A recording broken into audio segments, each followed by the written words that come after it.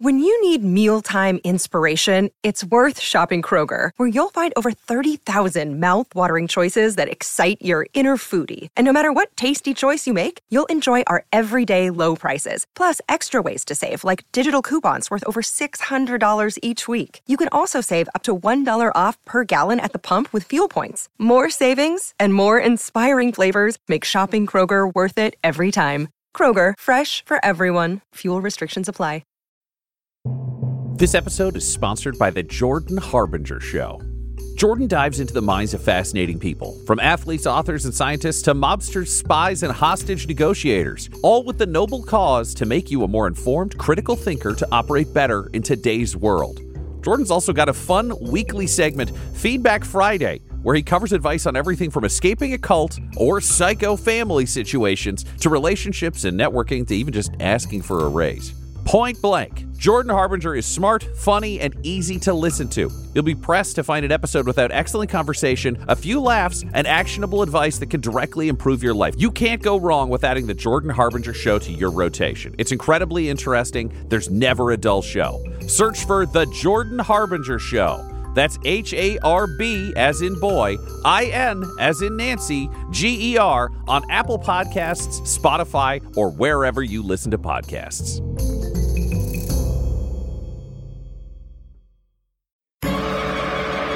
Welcome back to Dum-Dums and Dragons, where improvisers who've never roleplayed before journey into the world of Dungeons and Dragons. I am the Grand Wizard Bukake, your host. Our heroes rescued the Sword Coast and have decided to journey into the Underdark.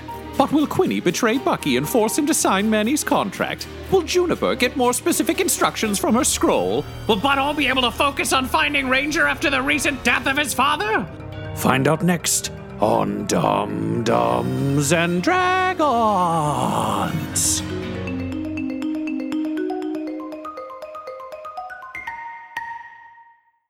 So, having decided to go seek out Ranger, everybody's best friend, as well as the Stained Guard, who, as you'll recall, killed a bunch of people on board the McSquiggly before disappearing, you all find yourselves with a couple days to prepare. Through Bryn's sort of underworld contacts, she's managed to find a fairly secure entranceway into the Underdark, so you'll be able to move below the surface. Quinny, I feel like you would probably know the most about this, just living in sort of a criminal, underworldy sense. While everyone is kind of vaguely aware of the Underdark, you've definitely dealt with some drow in your time as criminal contacts. What you know is that the Underdark is kind of a vast world that exists beneath, under, if you will, the sort of main world of Faerun. It's known to be very confusing, a lot of caverns, a lot of sort of underground ways. If you know where you're going, very easy, but if you don't, it can be very confusing. There's all sorts of weird stuff down there. Bryn's kind of set up a standard point where the Thieves Guild has some connections. There's also the Deep Gnomes who are down there, and a bunch of other species and societies and cultures, some of whom are more amenable to strangers than the drow. And as a result, the Thieves Guild does have some pretty solid connections. However, they don't currently have any connections in Menzoberranzan, which is where you've been told to head. So the information that you've received on Ranger's whereabouts is a bit of a broken telephone situation. There are reports coming out of Menzoberranzan that someone matching Ranger's appearance has been spotted, along with, again, a bunch of people who are fairly easy to sight. Because they've got hand marks on them? They've got hand marks on them, and in terms of strangers coming in and out of drow settlements and drow spaces, unless you're hella stealthy, you're noticed. And if there's one thing we know about our boy Ranger, he ain't hella stealthy. No. There also seems to have been some communication and some missives sent out about a standoff at the Academy of Shadows, which is a major scientific academy under the earth, doing research into a variety of kind of strange alchemical things. They're fairly secretive, but every so often a tome gets smuggled out. So what the intelligence suggests is that you make your way to Menzoberranzan. If you can, endear yourselves to the drow and seek their aid in figuring out what's happened to Ranger. There's also been some talk of Xanthus, however, not in any dramatic way, if that makes any sense. So it's not like, holy shit, it's this guy. Just the name has been mentioned, and as a result has been flagged by the Thieves Guild.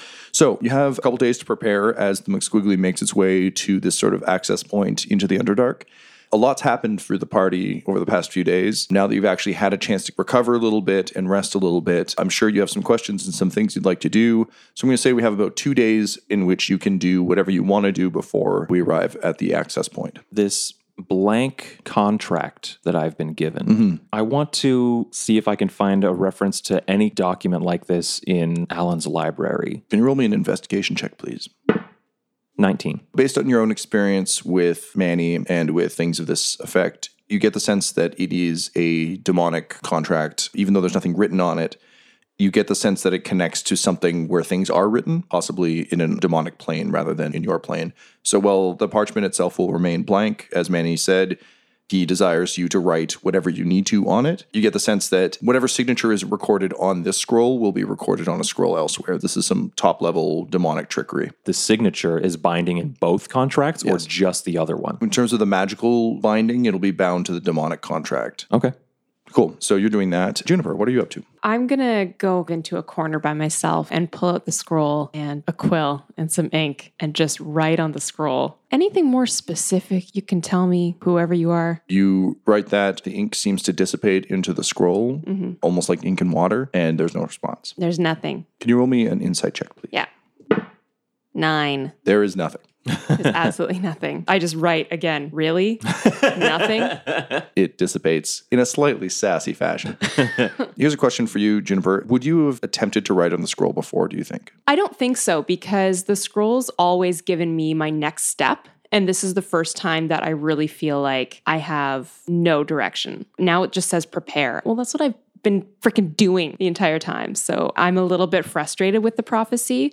That being said, it would be nice if I could find someone or even some record of this prophecy. I mean, we've got a whole bunch of books here, right? Take a page out of Quinny's book, maybe do some research, see if I can find any further indication of what's going on. Would you be doing this in private? Writing on the scrolls in private, because it's a little bit embarrassing, honestly, if I don't get a response like what just happened. Yeah. Okay. Okay, can you roll me an investigation check as well, please? 14. It's never called The Great Collide in any of the books you find, but you are able to find several tomes that speak of a twilight of the gods and of old rules being overthrown and new rules being instituted.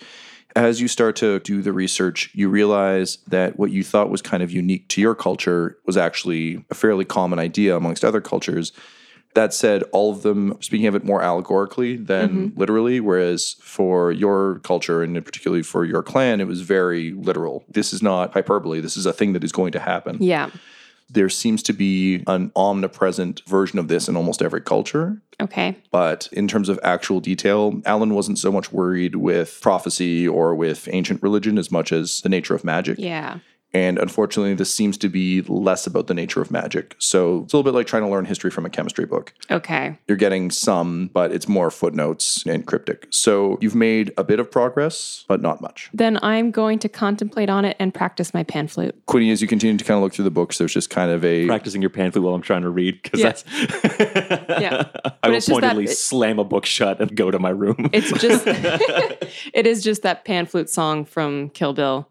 Over and over and over again. No, I slam more books than I need to take with me shut and leave the room. Butthole, you've been uncharacteristically quiet. What have you been doing during this period? Having killed my father, which is sort of, life goals, but I didn't know where to go after that. And I still don't really have a whole hell of a lot of answers because I don't know my mom very well and I don't know the world very well. I don't know how his death affects things.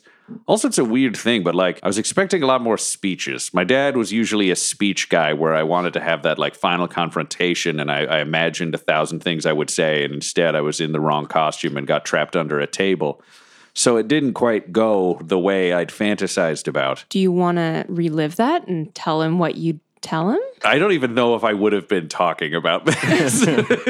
Oh, okay. Just like the Butthole sitting there staring off into space, and then Juniper walks by with a baseball glove, and I'm thinking hello, son, looks like you could use some closure. We'll just say that happens. And on 2 separate occasions, one with Juniper and then Bucky also coming by. And I sit there and Juniper goes by and I'm just like, no, he was a hockey guy. So there's no objection to any other part of it, but just the softball means I can't possibly coach this better. Bucky hears that in the hallway and throws the football away. Dang it. So I think what I've done is holing myself up in an unusually antisocial way, but I've taken the magic scroll that got dumped through, which I know as Ryan is a data slab, or slate or whatever we called it. Working on our different scrolls. Going through that information and at the same time, because I'm multitasking, because one is about me, and I have trouble. So whenever my brain gets stumped trying to figure out my mom's mystery or whatever the hell is in that document, I've also got a pamphlet and I got a collection of necromancy books that I'm secretly researching how to take Quinny away from Manny that I can't tell Quinny I'm doing or do in front of Quinny because then Manny will know. So I'm doing that. So it's just like a lot of that and coming out for meals and then seeing people, probably Bucky, randomly dressed as my dad, which he thinks is helping, but is really not helping and is just sending me into the spiral again. So each day, because I got this new ability, if we've got 2 days, it's called Divine Intervention, where I can pray for assistance for specific things. Oh, joy. The odds of it succeeding are mucho low. And the DM That tracks. And the DM decides the intervention. So it's not rule breaking. Yum, yum, yum. I have to say what I'm praying for. So I think I'm sitting there and I've probably got like my window open, hearing, I don't know, the sea and like seagulls, whatever that lame movie sound in a pirate thing would be. Yeah, sure. And then like there's quiet pan flute in the background and slamming of books that's It's kind completely of rhythmic. It's like adding a bass line to the pan flute. I have to roll a percentile dice, and if it's equal to my level or lower, then the goddess intervenes in some way. Damn. So I am praying for a sign. I'm going to keep this one totally vague on what I should be doing. So on day 1, because it's 1 per long rest, the goddess answers. That's very long odds, but that was 5. God damn it. Okay, so you're looking out the window, seeking meaning in the world. Everything seems so bleak. And then all of a sudden, just beneath the water, you see a massive gray shape, and slowly it breaches majestically. And you see a whale who's neither undead nor monstrous. And the whale just blasts water out of its blowhole, and it makes kind of a sound. And you remember that other creatures can fart from other places too, and that even in the darkest of places, there's still a little bit of joy and a little bit of farts to go around. And I think, weirdly, this gives you a sense of hope that maybe you've been looking at the world a certain way, but perhaps you could look at it a different way, that perhaps there's other ways of considering things. If a whale can fart out of its mouth, what can you accomplish if you widen your worldview? And then the whale sinks back beneath the ocean and goes back to being a whale. It has some great adventures, but you'll have to subscribe to Patreon to hear them. I mean, it won't be there, but you'll have to, should it It's a ever different get made. Patreon. Yeah. Yeah, it's Tom's very personal Patreon. / Free Willy Faerun. So realizing that and realizing that, oh man, every queef is a fart at the heart of it. I dive back into reading the information about my mom's history, and I realize 2 things. 1, I can have closure with my real dad if I can find someone like not Peter Baelish who can make the dead come back. And 2, what if my mom isn't that bad after all and just my dad was terrible? Because reading this story, she's just like some dickhead's assistant in a world of dickheads, because I don't understand any of the technical parts of this document. So I'm building my own fantasy realm in my head that's much more comparable. And I'm like, oh, if everyone's evil, then she was there. And then she started her own thing. Maybe she wanted to be good. And then she got backstabbed. So she came here. But the problem was she needed a partner, and she just got a dickhead partner. So she's never had like a nice person. Maybe she doesn't know her kid is nice and that the world is nice. So I got to like bring the niceness to this. And I like look at my signet ring and it's like a fist covered in blood or something really fucked up for a con. I'm like, but if you take the glove off of that fist can like pet a dog or like pet your cheek really nice. Goblin Jr.'s like, snare, Still has a snare. fist.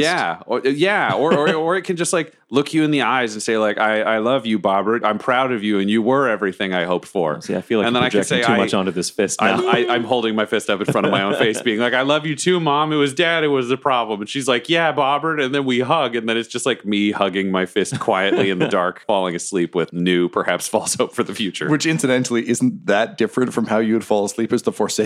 It's shifted now because it's a position I used to have nightmares in, and now it's a position where I can see hope for the future. So I've realized I have to save my mom from the corrupting influences that have surrounded her.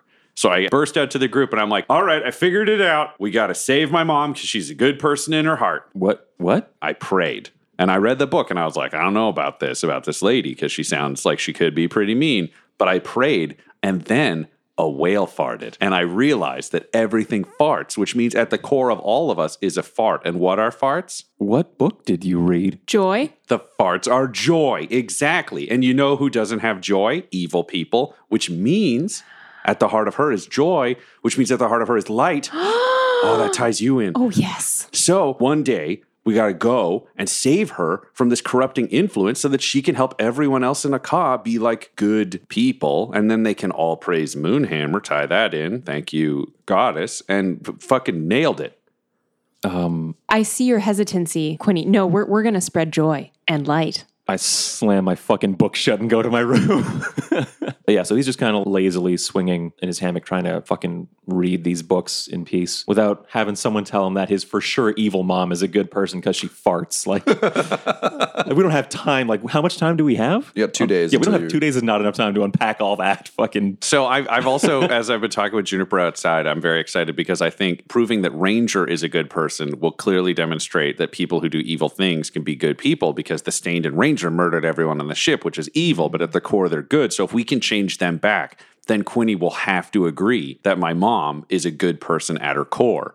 So that's like my plan. So it combines everything sort of all together. I'm feeling much more positive about the future, though I still feel kind of weird about my dad. We're on to the second day, so I'll give you each one more sort of major action. Butthole, how are you feeling about all this vessel of the god business? I guess if you don't understand the tech stuff. Well, I think I'd understand the concept, though, which is they don't have gods, so they made me to put a god in, so then they could, like, kidnap a god. Confused and, like, disappointed in a way, because I'm like, oh, was I not good enough to have a god in? So now I just, like, work for one. Did I let them down? Is that why they were so mean? Because I think there's the reality of being an incredibly abused kid is you always are just looking for approval and looking for fault, even though you shouldn't be. It's almost like Butthole's nice to everybody because no one was nice to him.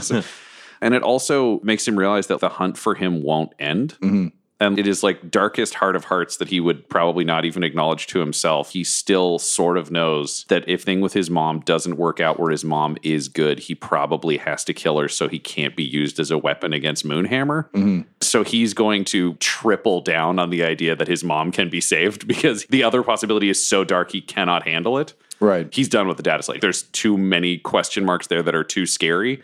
So he'd spend the day all in on necromancy and how does he yank a demon out of Quinny and all that jazz. Is this an intellectual pursuit for you or kind of a... I think it's always a gut pursuit, which is like, how do I cobble together the Moonhammer way to do it? Okay, so then religion would be good, thanks. Yeah.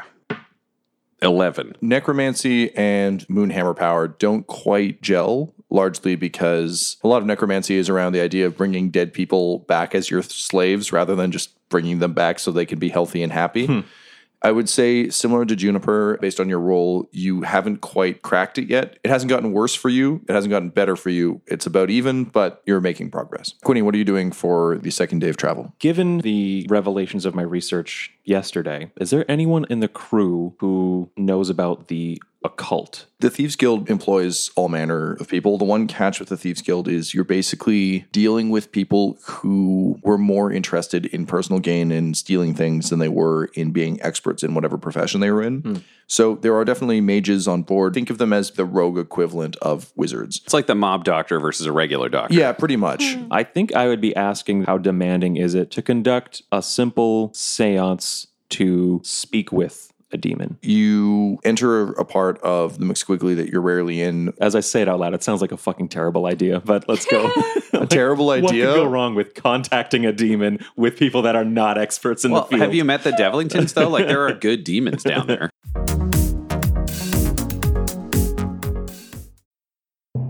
This episode is brought to you by our sponsor, Shopify. When we started podcasting, an online store was the furthest thing from our collective minds. But now we are selling some sick mugs. And it is so easy. All because we use Shopify.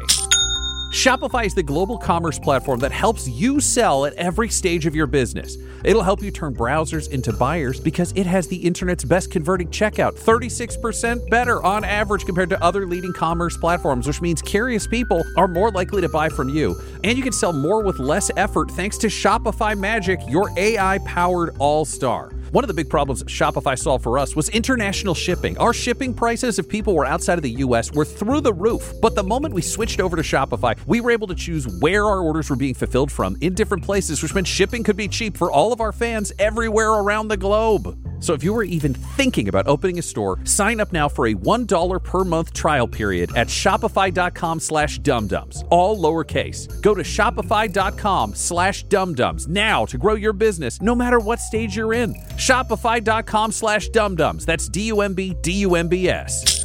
If you open a store with Shopify, you're going to be hearing that sound a lot.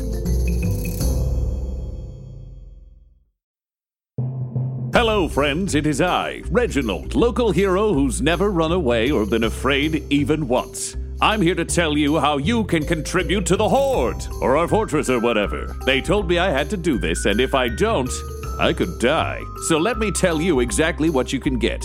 You can get an opportunity to contribute in a way that doesn't require you to risk your life, but keeps me risking mine. I did not approve this script before I read it. Apparently, if you chip in $15 a month, you get the ability to contribute new names to NPCs and characters and locations that can appear in this show. And then some of them might be my friend. Well, that's very good. I need more friends. And some of them might try to kill me, which is just fine. Up to you. Just go to patreon.com/dumdumdice. That's DUMBDICE. Join today. You can contribute. Plus, there's ad-free feeds, apparently, in some kind of community. Please, just don't send scary things.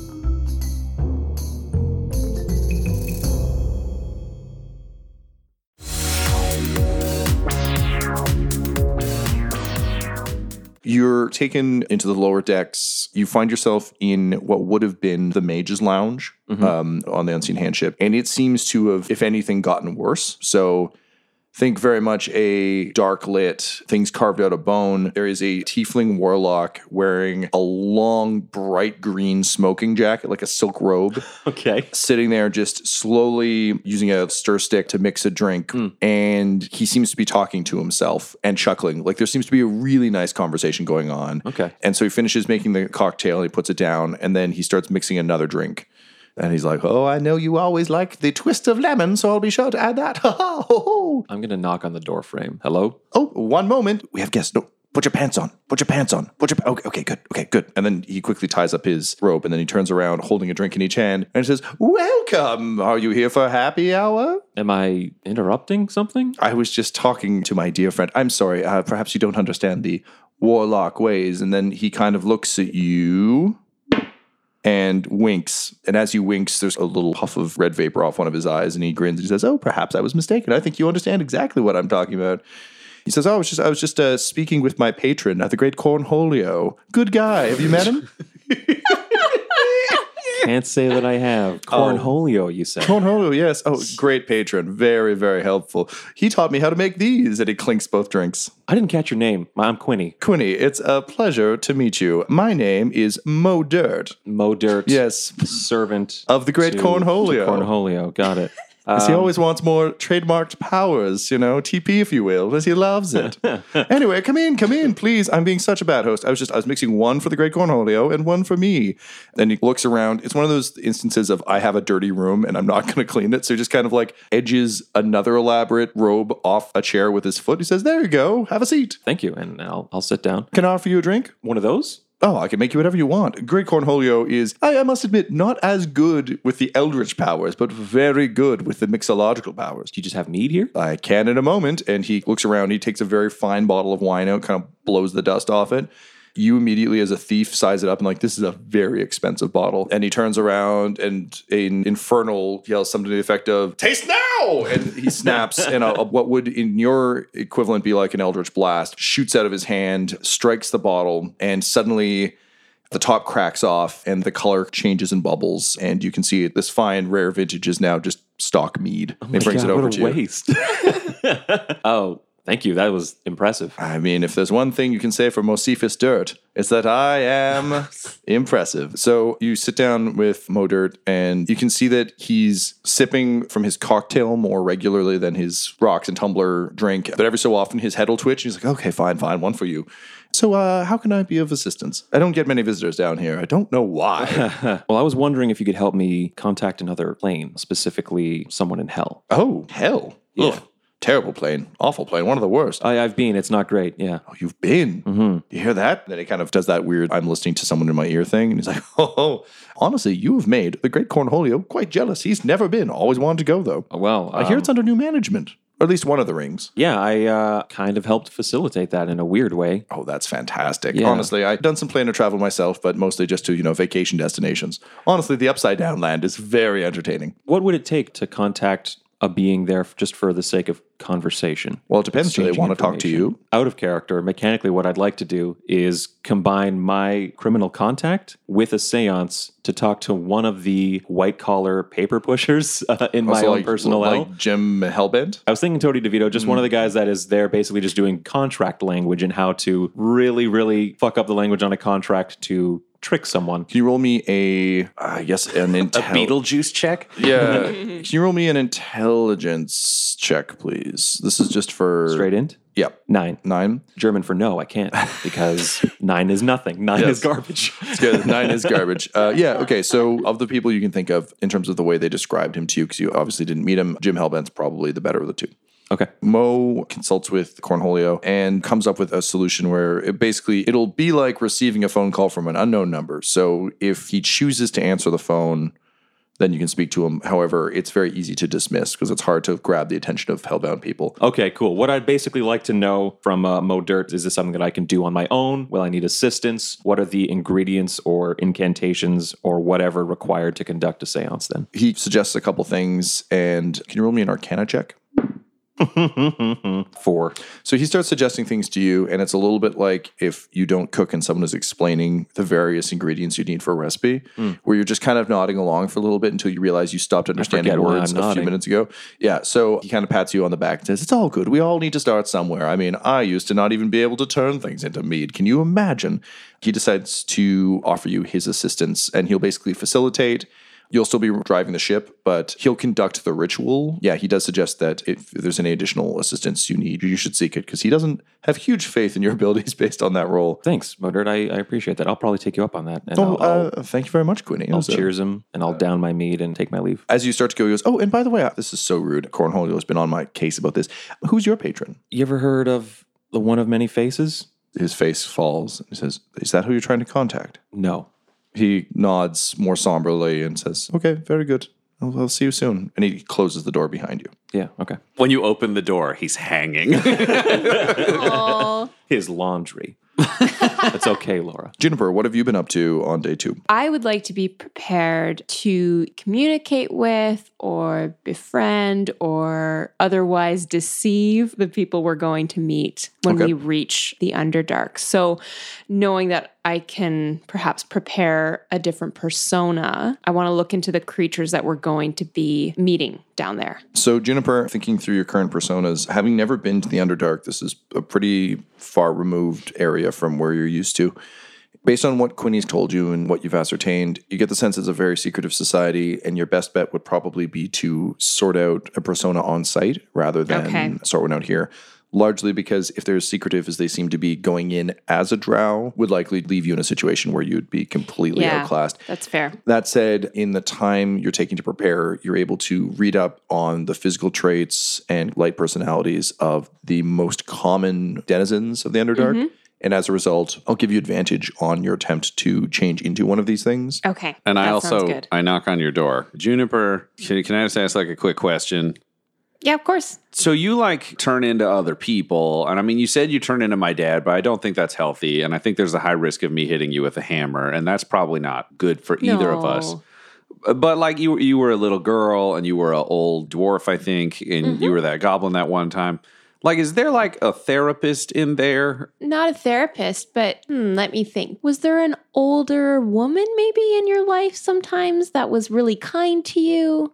Yeah, her name was Martha, and then she died. I can't be Martha, but... But could you be? And then I take out a scroll and I draw a picture of Martha, and it looks real bad. You say, how good are you at art? No, it looks vaguely like what scary stories you tell in the dark. Like it's Jesus. Like vaguely aproportional and spooky. And I'm like, this is her. Can you look like her? And I take the parchment and I turn around and I do the best I can to match what he's drawn. Try to translate it into 3 dimensions. Incidentally, Martha was a drow, so based on your research that you've just been doing, this is slightly easier than you thought it would be. All right. I won't be parchment colored. I'll be drow colored. Yes. And I reveal myself. Martha! Ooh. Okay, are you a therapist, Martha? Like, I just started dealing with Martha as though she's just Martha again. Yes, I am, butthole. Tell me, what's bothering you? Martha, I got to catch you up on what's happened since you died. And I just walk Martha through everything that happened since she blew up in the lab and my discoveries. And I'm like, why did you make me? If you had to guess why I made you, what would that guess be? Because you were told? Perhaps. Why do you think you're here, butthole? Because I need your help, Martha, because I'm sad. On this earth, why are you here? To trap a god so my mom can steal them to a different dimension? Let's put aside our current predicaments. Let's imagine that all of our troubles are gone. Why are you here? Wait, just my troubles or everyone's troubles? Everyone's troubles. Oh, just fart a lot and then die. Like in one moment and one finite, just fart until you're dead? Well, that's... I mean, I want it to be a long fart. I got to do the goddess that's proud. Very joyful. And that's a wonderful tribute to your goddess. Thank you. Now, let's bring back the problems of the world, not your own. Okay. Just the problems of the world back into the scenario. You fart, experience joy. Yep. But before you die, what? I got to help good people stay good. That sounds like a wonderful goal and a wonderful approach to life. So does it matter why I brought you here? I can tell you want me to say no. Seems like a good time for a roll. So let's roll opposed checks. Juniper, I'm going to give you, let's do opposed wisdom saves. The two wisdomiest wisdom motherfuckers who ever wisdomed. 5. 11. Even though Martha is speaking things that make mental sense, they make brainy sense, heart is still sad and full of existential horror about the idea of your personality being driven out by a god who becomes shackled in your flesh. You know what, Martha? This has been a good session. I think I'll come back next week. I don't want to take more than my hour. And I just get up and leave. But on the way out, I realize as I've talked to Martha and the idea of having a god inside me and driving me out, but I don't know how much is driven out. I don't know. I have to open that data slate once more. Because I want to find out if there's a way to trap a god or perhaps a demon inside me and use my body as like a supermax jail to just trap them. So as you walk out, Goblin Jr. comes in behind you and plops down on the couch and is like, snarf, snarf, and proceeds to start another therapy session with... I open my notebook to the next page. Dr. Martha. Cool. So, Butthole, what kind of information are you specifically looking for? Like how to use the vessel? I know that being a vessel is a possibility, but I'm not sure the limitations of what a vessel is. Whether I would just be a god trapped in my body but with no powers, whether it would be me fueled by a power of a god. Is there a way to essentially, I don't know, put a stupid gem in my body or whatever, and that holds the god? Can you roll me, please, an Arcana check? 9. You definitely see a lot of reference to being a vessel and that sort of thing. The problem is, as someone who goes on gut instinct and intuition rather than book learning, this is a pretty book learning problem. So you get the sense the information is there, you just don't quite grasp how to access it. So you might need to go to someone for help. God damn it. I need fucking Alan.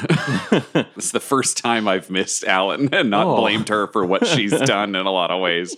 But I'm realizing now there are complicated things behind everyone. I mean, I'm new to therapy, but I think therapy might be really good for Alan. So with that, you sort of get the warning klaxons and all that sort of stuff. The ship docks and you're able to make your way down into the Underdark. So sometime later, you are deep underground, having passed through a fairly innocuous crack in the earth and following dark passages down. At first, it seems, for all intents and purposes, to be kind of natural caverns and that sort of thing. But it quickly becomes apparent, based on how easy it is to make your way through, that this is a very carefully constructed passageway, that it's meant to look completely natural, but that it's not. Think the way Batman worked out the Batcave, so it's like, oh no, it's just nature, but it's very easy for me to come and go. I don't have to spend each time being like, where do I put my feet? Is it well lit or is it pitch black or what's the balance? At this point, there's still some sort of natural light filtering in, but it's getting increasingly darker. I'm going to say at some point you will need to switch to either dark vision or to light sources. So how are you doing that? I reach into my pack and I'm like, I always forget that I have these. And it's the goggles of the owl that when they got repaired now looks sort of like like Elton John's glasses on the poster of Rocket Man. Like there's just a lot of glittery stuff off to the side. So but I don't know what other people, can you guys see in the dark? No. Do you have 2 of those goggles? I have devil's sight. Well, So it's just me. so much for the goggles then. And I put them back. I could just put a hand on your shoulder and do my best. We can just see. So I reach out and I cast Moonhammer's Light on Juniper. I'm imagining you've got a weapon or something that you're holding. I do. I have my longsword. I'll cast it on your longsword, and that means your longsword projects bright light for 20 feet and dim light another 20 feet.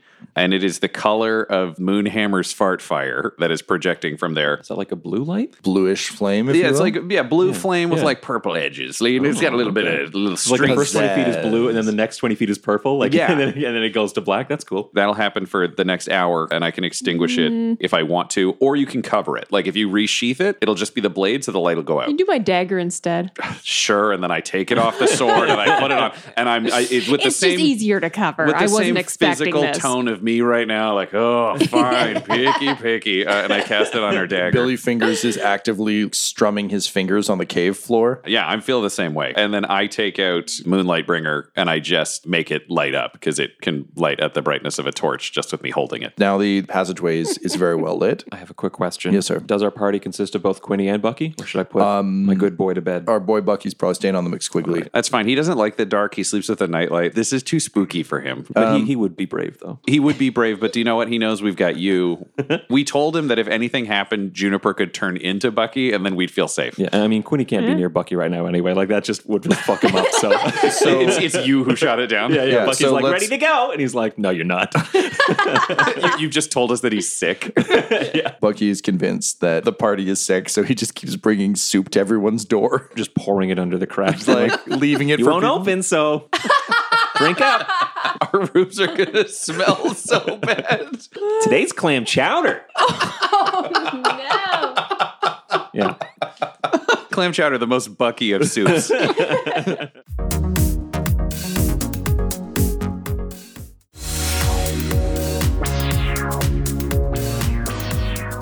Okay, so smash cut back to the winding tunnels. With your light, you've got Goblin Jr., you've got Billy Fingers, and you're kind of making your way deeper into the abyss. When you come out after traveling for quite some time, following the directions you've been given, you walk through a crack in a wall into a massive cavern full of stalactites and stalagmites, all lit by a massive stone pillar carved out of natural stone that goes from the ground all the way to the roof of the cavern. Seems to be about halfway lit with a pulsing red light that casts sort of a dim gloom on the city. You can see sort of a lot of ethereal purple flame and massive spires in the distance. You can kind of see what looks to be a rich quadrant kind of up on a cliff. And you find yourselves in the famed city of Menzoberranzan, one of the main drow cities here in Faerun. As you approach the gates of Menzoberranzan, you're immediately met by 2 drow guards. They both wear long cloaks. Their skin is obsidian, red eyes, and all of their body hair is shocked white. So eyebrows, facial hair, everything is just very stark contrast to their skin. They seem shorter than elves you've met, but they walk with a dangerous grace. They seem as though any action could snap into violence and that it would likely be both beautiful and horrible. They seem to be armed with spears and small shields, the kind you would use for fast combat. So 2 of them approach you and declare, state your business. We're looking for someone. A few someones, actually. Have you seen anyone coming through with handprints on their faces or bodies? Immediately, they drop into a fighting stance, and from the top of the gate, you see 2 crossbows just peek up over, and the lead guard says, the matron was right. More would come. And with that, they move to take you into custody. And I had to say, like, What did I whoa, say? whoa, guys, we're here to stop those people and take them out of here. Even better. And they put their hands on your arms and go to take your gear. All right, fine. You better not break it. And then I give them the shield and Moonlight Bringer. Juniper? I want to try to make like I'm actually a drow using change appearance. So I'm going to shift into my Martha therapist drow. In front of them? Well, yeah, Can because you roll me a deception check Sure. for transforming at disadvantage for doing this in Or is it like I was a drow the It was whole like time? I was a drow and the this whole was time, and my it's like Juniper. you're taking off your disguise, yes, but you're exactly. transforming. That's the one I'm doing, Tyler. Thank you. At disadvantage? Actually, considering that you have a bunch of light sources and drow aren't great with light, I'm going to negate your disadvantage because that would have given you advantage. So that is 17. Okay, I rolled a 13, so yes, that will do. Okay. Whoa, you were a drow? They recognize you. That said, they don't seem to be changing what they're doing at all. They just say, and who are you? But I am one of you, Martha. Okay, they definitely put you under arrest. So taking all three of you into custody. It's just manacles? Not even manacles. Like, can you roll me an insight check there, Quinny? 7. This seems pretty low security to you. They're just kind of... They're not cuffing us? They're not cuffing you. That is weird. Think of it more as a escort than an arrest. They take his weapons, but they don't bind us. Yes. So there's like two really tiny, awkward people just carrying a giant shield covered in teeth and hammers. More guards, as soon as you're through the gate, filter out and kind of fall into lockstep around you. At this point, it's reaching like a comedy routine because I just have so many throwing hammers that I'm like taking them off of Goblin Jr. and handing them over to. It's just a classic. Here's how you know this person's an assassin. Yeah. And then they're like, what about your boot? And you're like, oh, you got me. I take Here another you go. hammer out and give it to them. That's why you've been walking so awkwardly this whole time. Instead of hammer in your boot. Yeah, now I walk like a dancer.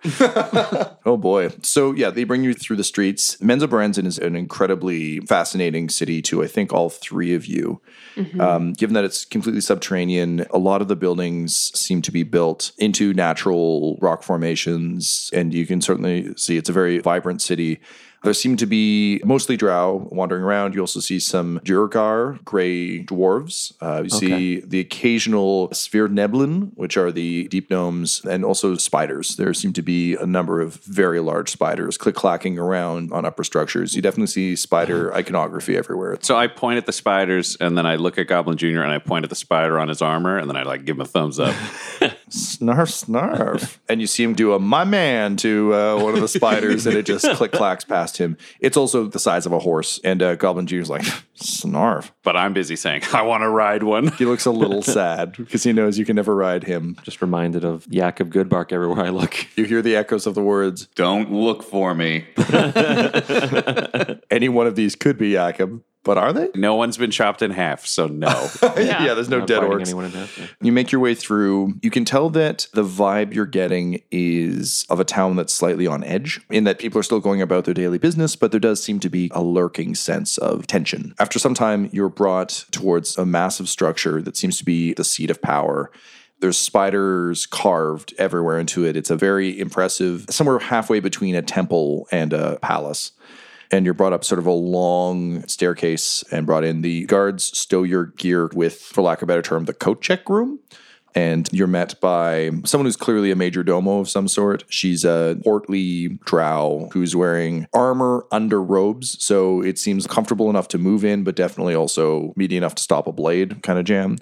Which Queenie, I think for you, and actually Juniper probably for you as well, sizing it from kind of a combat perspective, these are people who are used to assassination attempts. It's kind of like having Alfred be good at shotguns. Like you just, everyone seems armed and kind of ready. You're not sure if this is the regular state of affairs down here, but it certainly seems to be the state of affairs right now. The Major Domo introduces herself as Freyek Muknasta. And she says, I am sorry. It would seem that my accent is perhaps difficult for the common tongue. Just pronounce it as best you can. I've often heard it said as, you can hear her grind her teeth, Freak McNasty. I am Major Domo. I salute. Thank you. I am Major. Your name is Major Domo? No, the my rank name is Major. Freak McNasta. What's a Domo? And I just bow. Friak. Meknasta. We got- I'm just trying. So we got one trying to person convince. bowing emphatically, one person saluting, another person being like, what the hell's a Domo? Also, Just in a line. Goblin Jr. is actively not doing it because he was once told that he bows to no man. That's true. Oh, yeah. That's true. I can't kneel before anybody, guys. If that happens, we die. So Freak McNasty takes in all three of your various gestures, and you can tell that she's seriously wondering to herself whether this is just an above ground person thing or if you guys are idiots. And honestly, to her, it's kind of the same thing either way. So in the long-suffering way that only an Underdark Emily could, she begins to lead you through the halls, and she explains, the matron, Quenthal Baenair, is quite excited to see that more of you have shown up. She was expecting this, but of course, with the power of Loth, she can expect all, can't she? And she kind of looks to all of you for at least polite nods. I'm like, praise Moonhammer and give her a thumbs up. Is that what you call Loth in the above rounds? No, that's Moonhammer. She's her own thing. She's like ruling one of the rings of hell right now. You can see Freak McNasty consider this. It's very much like a Sideshow Bob stepping on a rake. Her shoulders rise up, and suddenly she spins, screaming, "Heretic!" and tries to stab a blade into you, Butthole. So please, everybody, roll me initiative. Holy shit. Oh my. Nat That's all 20. it takes. Holy shit, me too. Nat 20. 5. I'm giving her a surprise round, and then we'll move into initiative order. Butthole, what is your armor class? 18. Okay, then she will hit. So she drives the dagger between the neck and the shoulder for 8 points of damage. And you can see rabid fanaticism. This isn't a tactically sound thing. She also doesn't move particularly quick. She's a fairly stout person, but you recognize certainly the eyes of a fanatic when you see it. Which brings us to Juniper and Quinny. You both rolled a 20. What are your initiative bonuses? +4 for me. I am +1. Because Quinny has the higher order, he will go first. Can I just take a quick look around at the situation? What are the other drow guards doing? The guards have drawn their weapons because you're no longer outside. They're not holding spears, so it's swords and bucklers. Okay. That said, they've dropped into fighting stances, but they aren't moving on you. They're basically just creating a perimeter for her to do whatever she is doing. Can I hold my action? When would you like to act? After Butthole does something. Okay, great. Juniper. I just want to do like a running tackle around her waist. Okay, please roll me a strength check, and I roll an opposed. Okay. 5. So I rolled a 5, but she has -1 strength. Holy shit! So it's not a pretty tackle. It's more of a running stumble, shoulder fall. Yeah. So I'm going to say you don't have her grappled because that roll was shit. Yeah. But you do manage to knock her off of Butthole to the ground. Okay. Is her dagger in her hand or still in me? It's in you. The guards are up next. You can hear them say, "Step away from her, please," to Juniper, who's on top of her. You can see them start to move in towards you. They're still not doing anything about Butthole or Quinny, but they're moving in towards and you. I'll just put my hands up in like a I'm about to cast a spell, fingers moving all weird, and say, no. Roll me a deception check at disadvantage. 13. So the reason you're at disadvantage is you just flying tackled someone off someone. Not exactly a standard mage tactic. That's fair. They don't even break step, and they keep saying, "Get on the ground, get away from her, step away from Freak McNasty." You mean Freyak Mugnastea? Guards love when you're superior. That's what I say from behind you. Talk down to them. That makes friends. Keep sassing him, Juniper. I mean, Martha. That brings us to Butthole. I want to take the knife out of my shoulder and say, one of you take this, and I just hold it out to the guards because I don't want it. Yeah, one of them will take it. And I'm like, is she get arrested? This was an assault. We're trying to sort this out. I don't want this to be violent. She attacked us. They all kind of look to each other as though, yep, that is what's happening. Can you roll me a persuasion check? 9. Even though what you're saying is true, it doesn't alter anything. And that's all I can tell you with that roll. So that brings us to Quinny. Because I've dealt with drow before, and it's always been in those tense situations of like, we have what you want, you have what we want. Yeah. We both had a long day, let's get this trade done and both go home kind of thing. I will just loudly declare, hey, look, there's been a misunderstanding. My friend here has not been, and the bile comes up in his mouth as he's saying it, being like, my friend here has not been enlightened to the truth of the word of Lolth. An innocent mistake. He's from the surface. We're all from the surface, you know, surface bumpkins. I just kind of throw my hands up. Like, Except in kind her, of like totally native to the Underdark. 100%. And the wolf. The wolf is very well behaved, though. Yeah. Goblin Jr. looks very cute. Please, Freyak, 1,000 pardons. Can you roll me a persuasion check, please? 19. She stares at you and then stares at Butthole, who obviously isn't making any moves to attack or anything. And you can tell she's kind of on the fence. And then she looks at Goblin Jr., who's just decked out in spiders.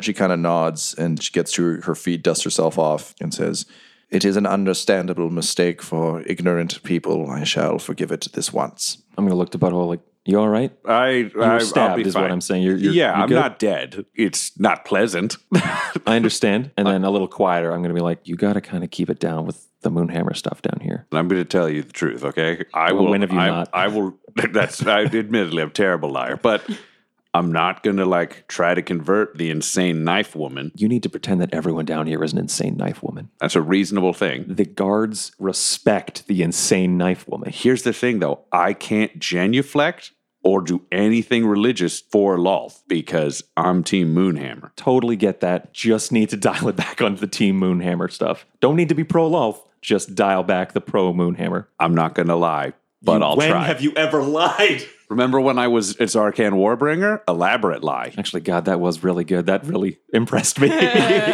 Can you bring out Zarkan? Can you channel Zarkan? No. Oh, how dare you, and it's like the conversation's getting louder. I'm like, okay, bad idea.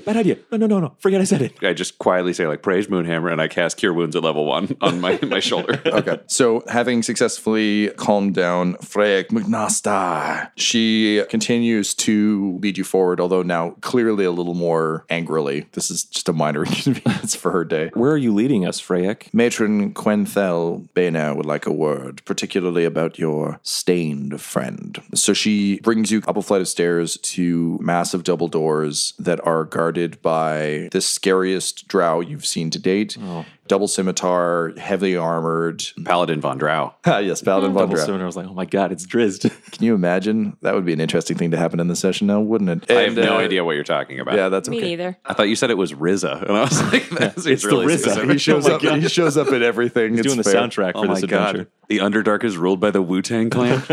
So the double doors open and you're led into a massive chamber that is carved from top to bottom. Every surface seems intricate, almost glittering. It's marble, but it's been carved to look like splintered spiderweb motifs. It's a massive circular platform with a throne. You can hear spiders clicking up and down the walls. Beneath the circular main platform, there's sort of ethereal fire casting kind of a deep purple glow up from beneath. It's so far down you can't see the flames, but it gives a constant purple glow around this sort of central citadel. Most notably, though, seated atop a throne that's definitely, I'm not a queen, but maybe. You see Quenthel Bainer, currently the great matron of Menzoberranzan. She is an aged drow, but carries it really classily. Think like Maggie Smith drow, in that her bearing is immediately offsetting to you, only in that she seems disappointed that you're even in the room. So she's sitting there, but perhaps most notably of all, chained up in front of her is your old pal Ranger. And she says, finally, you've come to collect this. No, you can keep him. No. We're here for him. That's true. How much is that Ranger in the chains? Oh. She smiles and says, I am so glad you asked. Strong man, tiny peener. I feel like I know you somehow. This episode of Dum-Dums and Dragons features the voices of Ryan LaPlante at the Ryan LaPlante on Twitter, Tyler Hewitt at Tyler_Hewitt on Twitter, Laura Hamstra at EL Hamstring on Twitter, our special guest, and our DM Tom McGee at McGeeTD on Twitter. This episode's sound was edited and mixed by Laura Hamstra, and Dum-Dums and Dragons artwork is by Del Borovic, who can be found at delborovic.com. Our theme songs are And Now for That Massive Coronary and Skipping Through the Orchestra Pit Part 1 by Peter Gresser, and our ad music is No Control and Chiefs by Jazzar, JAHZZAR, all available at freemusicarchive.org. When it comes to Dum-Dums and Dice, you can visit our website at dumdumdice.com. Our Twitter and Instagram are at dumdumdice, and on Facebook at facebook.com/dumdumdice. But most importantly, we've got merchandise at redbubble.com/people/dumdumdice, or you can join our Patreon at patreon.com/dumdumdice. That's DUMBDUMBDICE. And tune in next week for more Dum-Dums and Dragons. The Fable and Folly Network, where fiction producers flourish. Hello, and thanks for calling the Arena. If you know your party's extension, you can dial it at any time. If your psychiatrist has gone missing, press 3. Press 3. That sounds ill-advised. Life is about choices, man. You and I both suffer from a very rare form of mental illness, right? Yep, that's us. I'm just saying, we're probably not the best private investigators, since we don't know what's real. The waitress at the Chinese restaurant, she told me that I needed to complete 3 trials to find Sadler. Okay, but how long have you been out of your meds? 3 trials. The arena, the old factory, the inventor's basement. The inventor's basement. Exactly. Mama, I met someone today. You're not gonna believe this. Half spider, half human. You all have this disorder. We call it the imperfection. Okay, so we just got off the train at a stop called East River between East Broadway and York Street, which I'm pretty sure doesn't exist. We are not a cop show, Charlie. I know that, but we're friends, and I need my friend. How sure are you that these things are actually happening in real life? It seems like reality can be a little slippery. Charlie, they're on my face. Amber, stop it. These fucking spiders, they are everywhere. Ah! The Imperfection, an audio drama in 9 parts, produced by Wolf at the Door Studios. Out now. For more information, please visit WLFDR.com.